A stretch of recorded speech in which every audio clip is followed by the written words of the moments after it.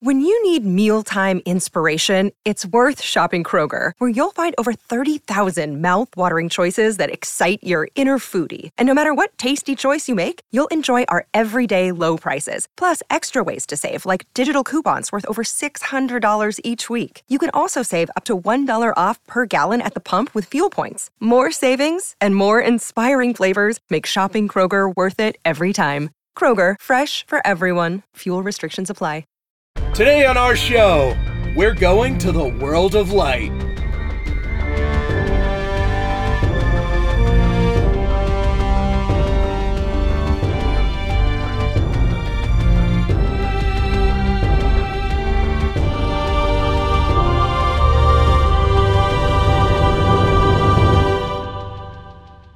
Welcome to Lore Party, the podcast that explores the stories, characters, and universes behind some of our favorite video games. I am your special guest today, Digi. And my name's Abu. And I'm Lawrence. Digi, that was one hell of an intro. I don't think anyone in 3 seasons has killed the intro like you just did. I actually do a lot of emceeing for like this local anime convention, so I'm used to introducing things. Nice. Well, you killed it. You just immediately topped every other intro ever on Lore Party, so congrats on doing that on your debut episode. Right. So tell us a little bit about yourself. You're going to be a new part of the Lore Party team. We're excited to have you on. Yeah. Today's your debut episode. It's fitting because you love Smash Brothers, and today we're talking about Super Smash Brothers. Oh, yeah. I love Smash Bros. And everything in it. I have played basically all of the games, except for Xenoblade and Fire Emblem, because I just haven't yet. Fire Emblem is kind of daunting, because it's been going on for decades. And Xenoblade, who has time for a big full JRPG anymore, I mean. Man, amen to that, dude. The older I get, the harder it is for me to like go into a game I know is going to be 60 plus hours. Like that is going to take me like a year to finish. Yeah, being an adult and having a job kind of like destroys that. Right. But I think a lot of adults, regardless of their jobs, are going to be spending a lot of time on Super Smash Bros. Ultimate. Guaranteed. Oh, absolutely. I've taken the day off. I've got like a full weekend planned. I restocked on coffee. And I'm just not going to sleep. Yeah, I think there's going to be a lot of sick days taken next week. I've taken off Friday this week, and I have gotten coffee also. So I'm glad I'm not the only one who's actually done that. Nice. So if it isn't clear yet to our listeners, you may be listening to this episode after Super Smash Bros. Ultimate has already come out. We actually recorded it about, a day and a half before it actually comes out? We are about 27 hours away from me picking up the game because it's releasing at 9 p.m. here. It doesn't sound like you're counting the minutes at all. Yeah, I know. I just figured, I mean, it's 27 hours and 25 minutes, but who's counting?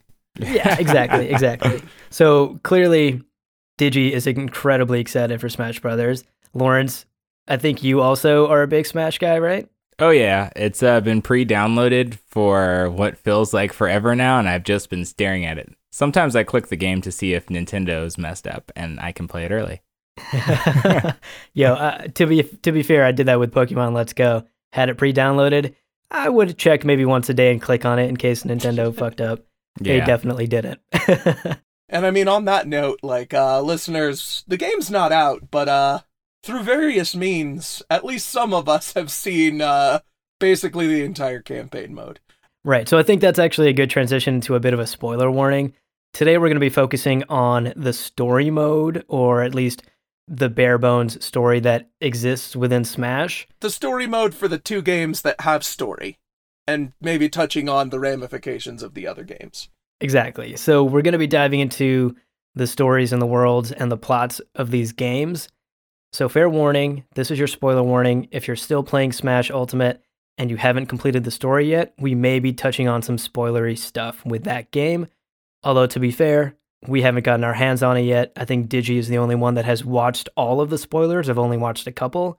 I watched a man equipped with Lanky Kong hurl axes until he beat the game. I've not watched any of the spoilers, but I'm prepared. Nice. Lawrence is the only honest one here. Yeah. But again, just to reiterate, very minor spoiler warning. I think a lot of the discussion today is probably going to be about Subspace Emissary, the previous story mode, but we're definitely going to be touching on World of Light. So proceed with caution. let's get right into it, though. Before we start, I'm curious how you guys define Smash Brothers. Like, what kind of game is Smash Brothers to you, Lawrence? Oh, dude. Oh, man. Smash since the Nintendo 64 when I got that the commercial where there was guy in the Pikachu costume. Oh yeah. Oh my god. I've been listening to that song in preparation for this. But Super Smash Brothers is just like some groundbreaking franchise where like you didn't know that you wanted to see different Nintendo characters fight until you play Super Smash Brothers. It was like such a like creative idea for the times, and I think is that Nintendo didn't even know they wanted to see Nintendo characters fight. Originally, it was just going to be a completely original game with an original IP. So just as a placeholder, they put in like Mario and stuff, and they thought it was amazing, and they went on with it. And that was the greatest decision that they've ever made at Nintendo. And I feel like this was like the jumping off point for amiibos for Nintendo too, because I mean, all of the trophies are in the shape of amiibos too. So there's like so much like that it did for Nintendo, and like that, I don't know, just a really, really awesome game to me. Yeah, absolutely. Its significance and impact can't be understated. But Digi, how do you define Smash for yourself? What does Smash Brothers mean to you? So, Smash Bros is yeah, it's kind of a big thing. No, like I got the first one because of the commercial. It was amazing and I just had to try it. And it consumed most of my like elementary, middle school life.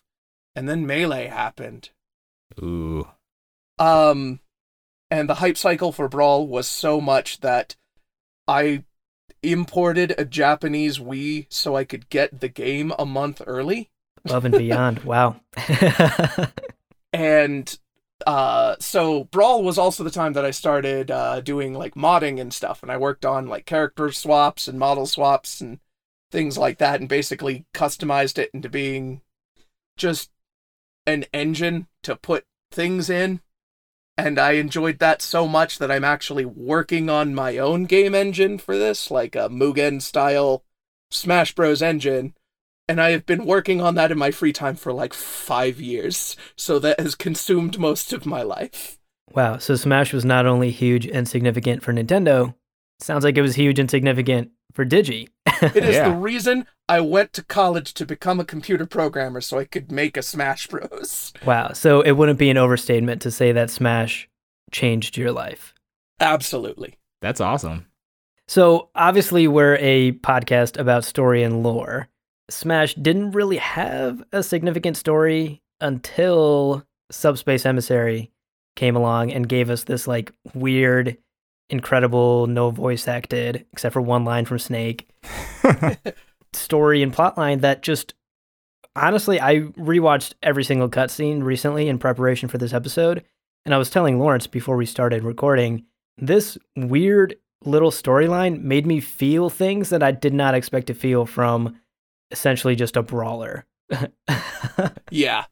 No, that's surprisingly heavy story. With no words, which is like, that's the most amazing part. Like, you feel a lot of, I mean, like, you're on the edge of your seat. There's like, the really sad moments. There are the happy and excited moments, but no one says anything. Except for grunts. And the occasional showtime. Right. Right. So for the uninitiated, Digi, can you set up sort of the world of Subspace Emissary and what it told us? Just the basic plot and the world that we experienced when we played that story mode in a Smash game for the first time ever. So you open on a shot of a stadium, and in the stadium you have Kirby and Mario fighting. Mario because he's the Nintendo poster child, and Kirby because Sakurai has an intense bias to stuff that he made. And they're fighting, and it's like, you play through the fight, but it's like everything's all bright and happy, and you get the feeling that like this is just a sort of fun thing that these characters do. They just battle for sport, and then suddenly, like, the Meta Knight ship, the Halberd, comes in and like fills up the sky with clouds, and then these little monster things start materializing, and then Petey Piranha shows up with a couple of kidnapped princesses, and then things go off the fucking rails. Yeah, it all goes to shit from there. Yeah. And one little detail that you forgot to mention is in that first fight between Mario and Kirby, Mario ends up winning, and Kirby becomes a literal trophy. That's like a part of this world that's extremely important, is that this world is called the World of Trophies because all of the fighters that inhabit it, when they lose a fight, they don't die, they just become trophies. Yeah, and then Mario comes and like tags the little bottom of the trophy and like revives Kirby, and that sort of tag revival thing becomes pretty important. Yes, throughout the rest of the plot, that becomes a major part of the story. There's a lot of revival going on. King Dedede also has this little coin that if it's attached to a fighter, even if they become a trophy, they will eventually revert back and be revived and become themselves again. So that plays a huge role, the idea of turning into a trophy and turning back. And then the bad guys are essentially trying to turn all the fighters into trophies and collect them and take them to a place called the subspace. Because our big bad, who's also introduced in this story mode, is Taboo. He's basically Tron. It's like a Tron ripoff. Yeah. I hadn't even thought of that. I never made that connection, but you guys are so right. And so he exists in that subspace that he can't leave. Right. So I think we should differentiate the World of Trophies and subspace, because they're essentially two different realms. I think realms is the right word. I was going to say realities, but that's not necessarily true. They're two different realms.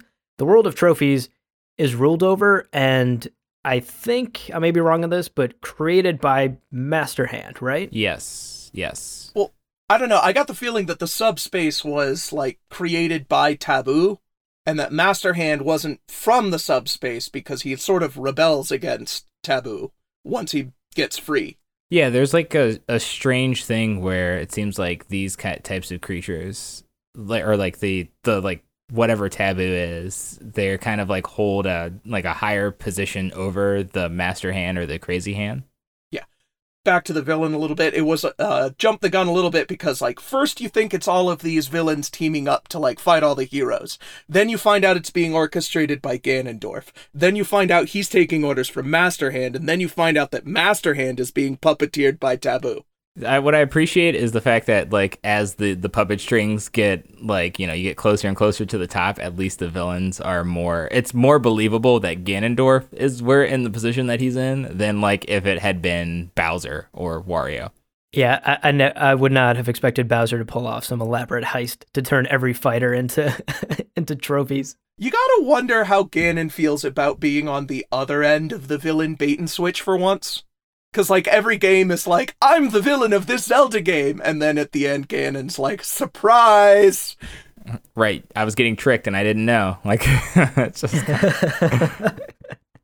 So one thing that I think is interesting about, like, the World of Trophies, I mean, it seems to be, like, this world where you have these different Nintendo characters that do battle with one another, but they seem to have, like, this kind of strange, like, or mutual respect.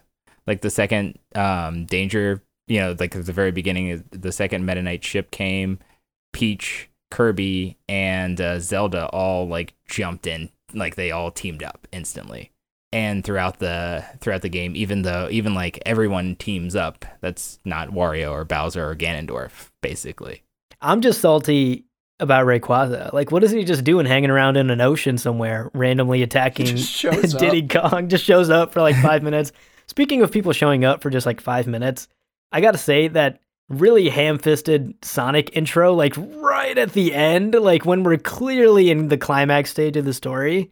Apparently, the story behind that, I don't know if this is hearsay, is that they wanted Sonic in, but Sega was being really slow about getting like the full confirmation. And by the time Sega was like, all right, fine, put Sonic in the game, they had already basically finished the story mode. And they're like, well, we can't just not have Sonic. Yeah, I mean, he's part of the roster, and he's such a huge fan favorite character. Something else about this world that I thought was kind of weird, though. I understand that we're mainly just following these iconic Nintendo characters and these fighters through this epic world-ending story. But the thing that kept popping into my mind was, do other people exist here? Like, who was in the crowd in the stadium watching this fight? Well, they all got killed. Yeah, they got warped into subspace and nobody was around to poke the trophies, so they're all dead now. Okay, that's one dark interpretation of that. Everybody was imploded. I mean, and then you also see, like, when Donkey Kong's introduced, I mean, you get, like, the Hammer Bro and Goomba and Koopa. The henchmen are still around. Yeah, they're henchmen. And, like, they don't seem to turn into trophies, even when, like, Donkey Kong spent all that time wailing on them. Mm-hmm. They just die. Yeah, he just, like, smashed them into the ground to get that cart of bananas, and nothing ever happened. Huh. Do you think that means only the fighters have the privilege of turning into trophies, and everyone else is just mortal, like normal? I literally think that we're just in the world of Nintendo, and like these are characters created by, I mean, in world of Nintendo in quotes, because like we're pulling in a lot of other characters now.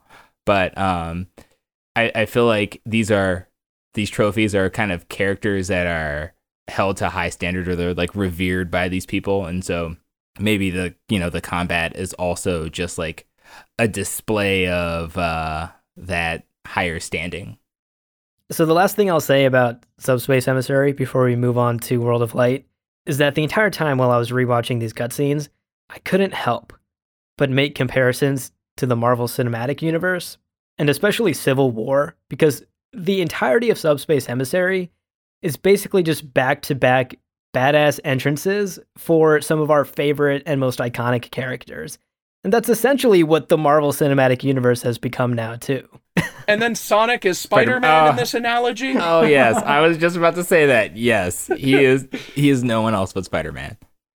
Yeah, so I was definitely getting Marvel Cinematic Universe vibes. So I gotta say, like, we give the MCU a lot of credit for creating the cinematic universe. Smash did it first, and Smash did it years ago. Yep. Mm-hmm. We interrupt this podcast for a preview for a different podcast. I'm Bruce, a regular contributor to Lore Party. In the unforgiving world of the gods, there is an endless, vicious cycle of fathers killing sons, brothers killing brothers, and sons killing mothers. But Kratos, the ghost of Sparta, looks to end that cycle with his son Atreus, as they journey through the various realms of the Norse pantheon. Tune into our God of War episodes where my co-host Abu and I discuss the latest installment in the God of War series from 2018 and the insightful ways the game creates more depth in a beloved franchise. Just check out our Lore Party feed and search God of War. It should be easy to find. We now continue your regularly scheduled podcast.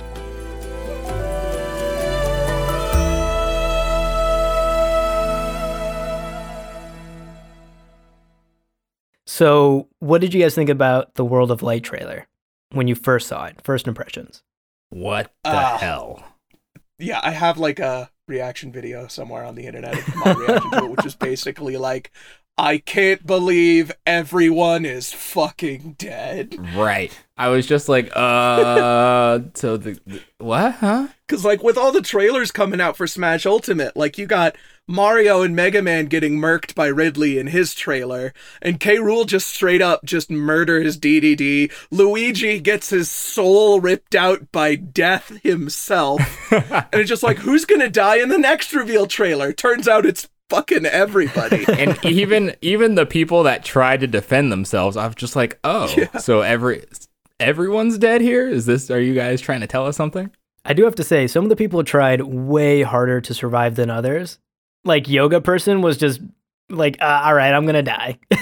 Yeah, she just struck the pose, like, this is the pose I planned on dying in. So let's talk about the person actually taking out all of our favorite Nintendo characters one by one. The big bad, this floating, disembodied, glowing light thing in the sky called Galeem. Not to be confused with Gallium, 2-bit boss from Subspace Emissary, who was brought back. Oh yeah, one of those robot whose bosses. name is literally the same thing, but one of the E's is an O. What did you guys think about Galeem? My first thought is he looks like a Final Fantasy end boss. Yeah, true. I thought that my first thought was, did Taboo actually come back? Especially because he pulled down all of those master hands and like then essentially like turned them into what looked like the chains of light, and then they vaporized everybody. So yeah, what was up with the 70 master hands? I thought there was just one master hand. And there's master hand, and then there's crazy hand, and they're like the big super powerful ones. I think the other ones aren't like, Maybe they're just hands. They're not master hands. Sans master. And now we're getting into spoiler territory, but the other big bad boss has an army of crazy hands. Right. I think we can go ahead and say who Gleam's counterpart is. I don't think that's a huge spoiler. The game will be out by the time this episode's out. Yeah, Darkon. Exactly. So Gleam's ultimate mission is to defeat his counterpart Darkon, who is the opposite of Gleam. Gleam is the Lord of Light. That's why he's bright and shiny and blasting the fuck out of everyone with pure light, it looks like. And then Darkon is just the embodiment of darkness. And the two are essentially fighting each other and also trying to take out the fighters, to the best of my knowledge. Yeah, I'm not entirely sure why they're trying to fight the fighters.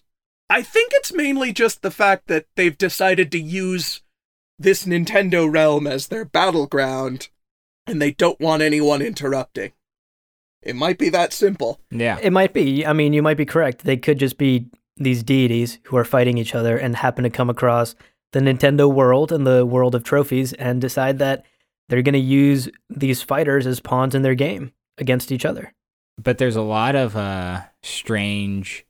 What I've noticed, there's a lot of strange comparisons to what's his name? Sorry, Taboo from the Subspace Emissary.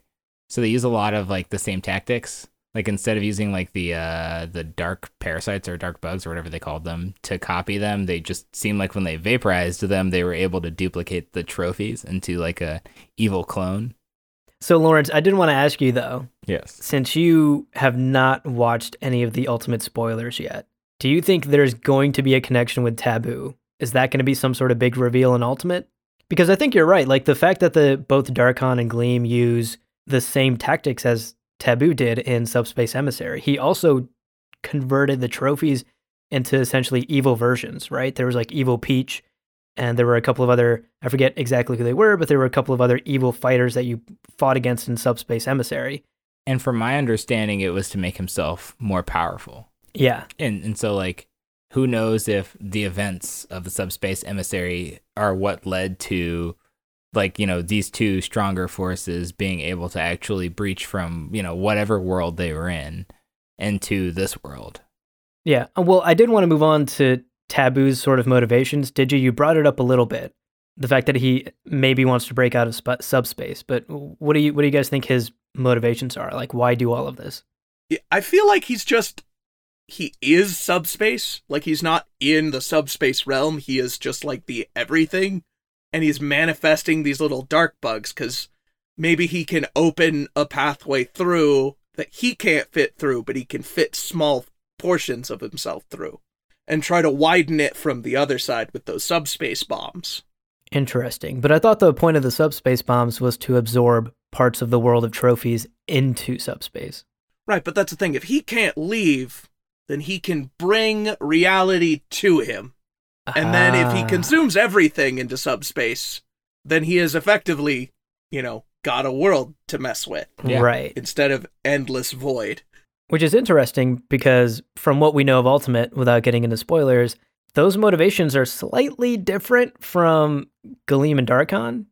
Gleam and Darkon don't seem to care about creating their own world or breaking out of something, or like honestly, all they want is to just kill each other, to get rid of the other. Yeah, it's like a fight for balance of, well, I guess it's like tipping the scales. It's not really a balance of power. So, I mean, I guess, you know, not knowing anything about any of the story mode, I mean, I could always theorize that, like, maybe Gleam, I mean, I believe that Gleam and Darkon are, like, two halves of the same whole, but, like, possibly two halves of Taboo after he was defeated. Interesting. That's a wild theory, but I like it. Yes, it's just going way out into the weeds there. So I wanted to get into this theory that you had written down in our notes, Digi. Fill us in on this entire theory. I'm not even going to try to preface it. So, this is just sort of one of those wild kind of retrofitted theories that I am not insinuating in any way is what they were going for. But it's just kind of fun to think about these parallels. But here's my theory. Taboo represents Sakurai and his sort of feeling of ownership over the Smash Bros. Series. Because, alright, so Melee was a game that Sakurai and his team made on an incredibly rushed schedule with not enough budget, and it almost destroyed all of them, like physically, to complete the game in time. So it's full of bugs, it's poorly balanced, it's not the game that Sakurai wanted to make, but because of all of these things, like these imbalances and these physics quirks and things like that, it was a really good competitive game. Like, you can tell that when Brawl came out, Sakurai wasn't really happy with how much people enjoyed Melee despite its, like, obvious flaws.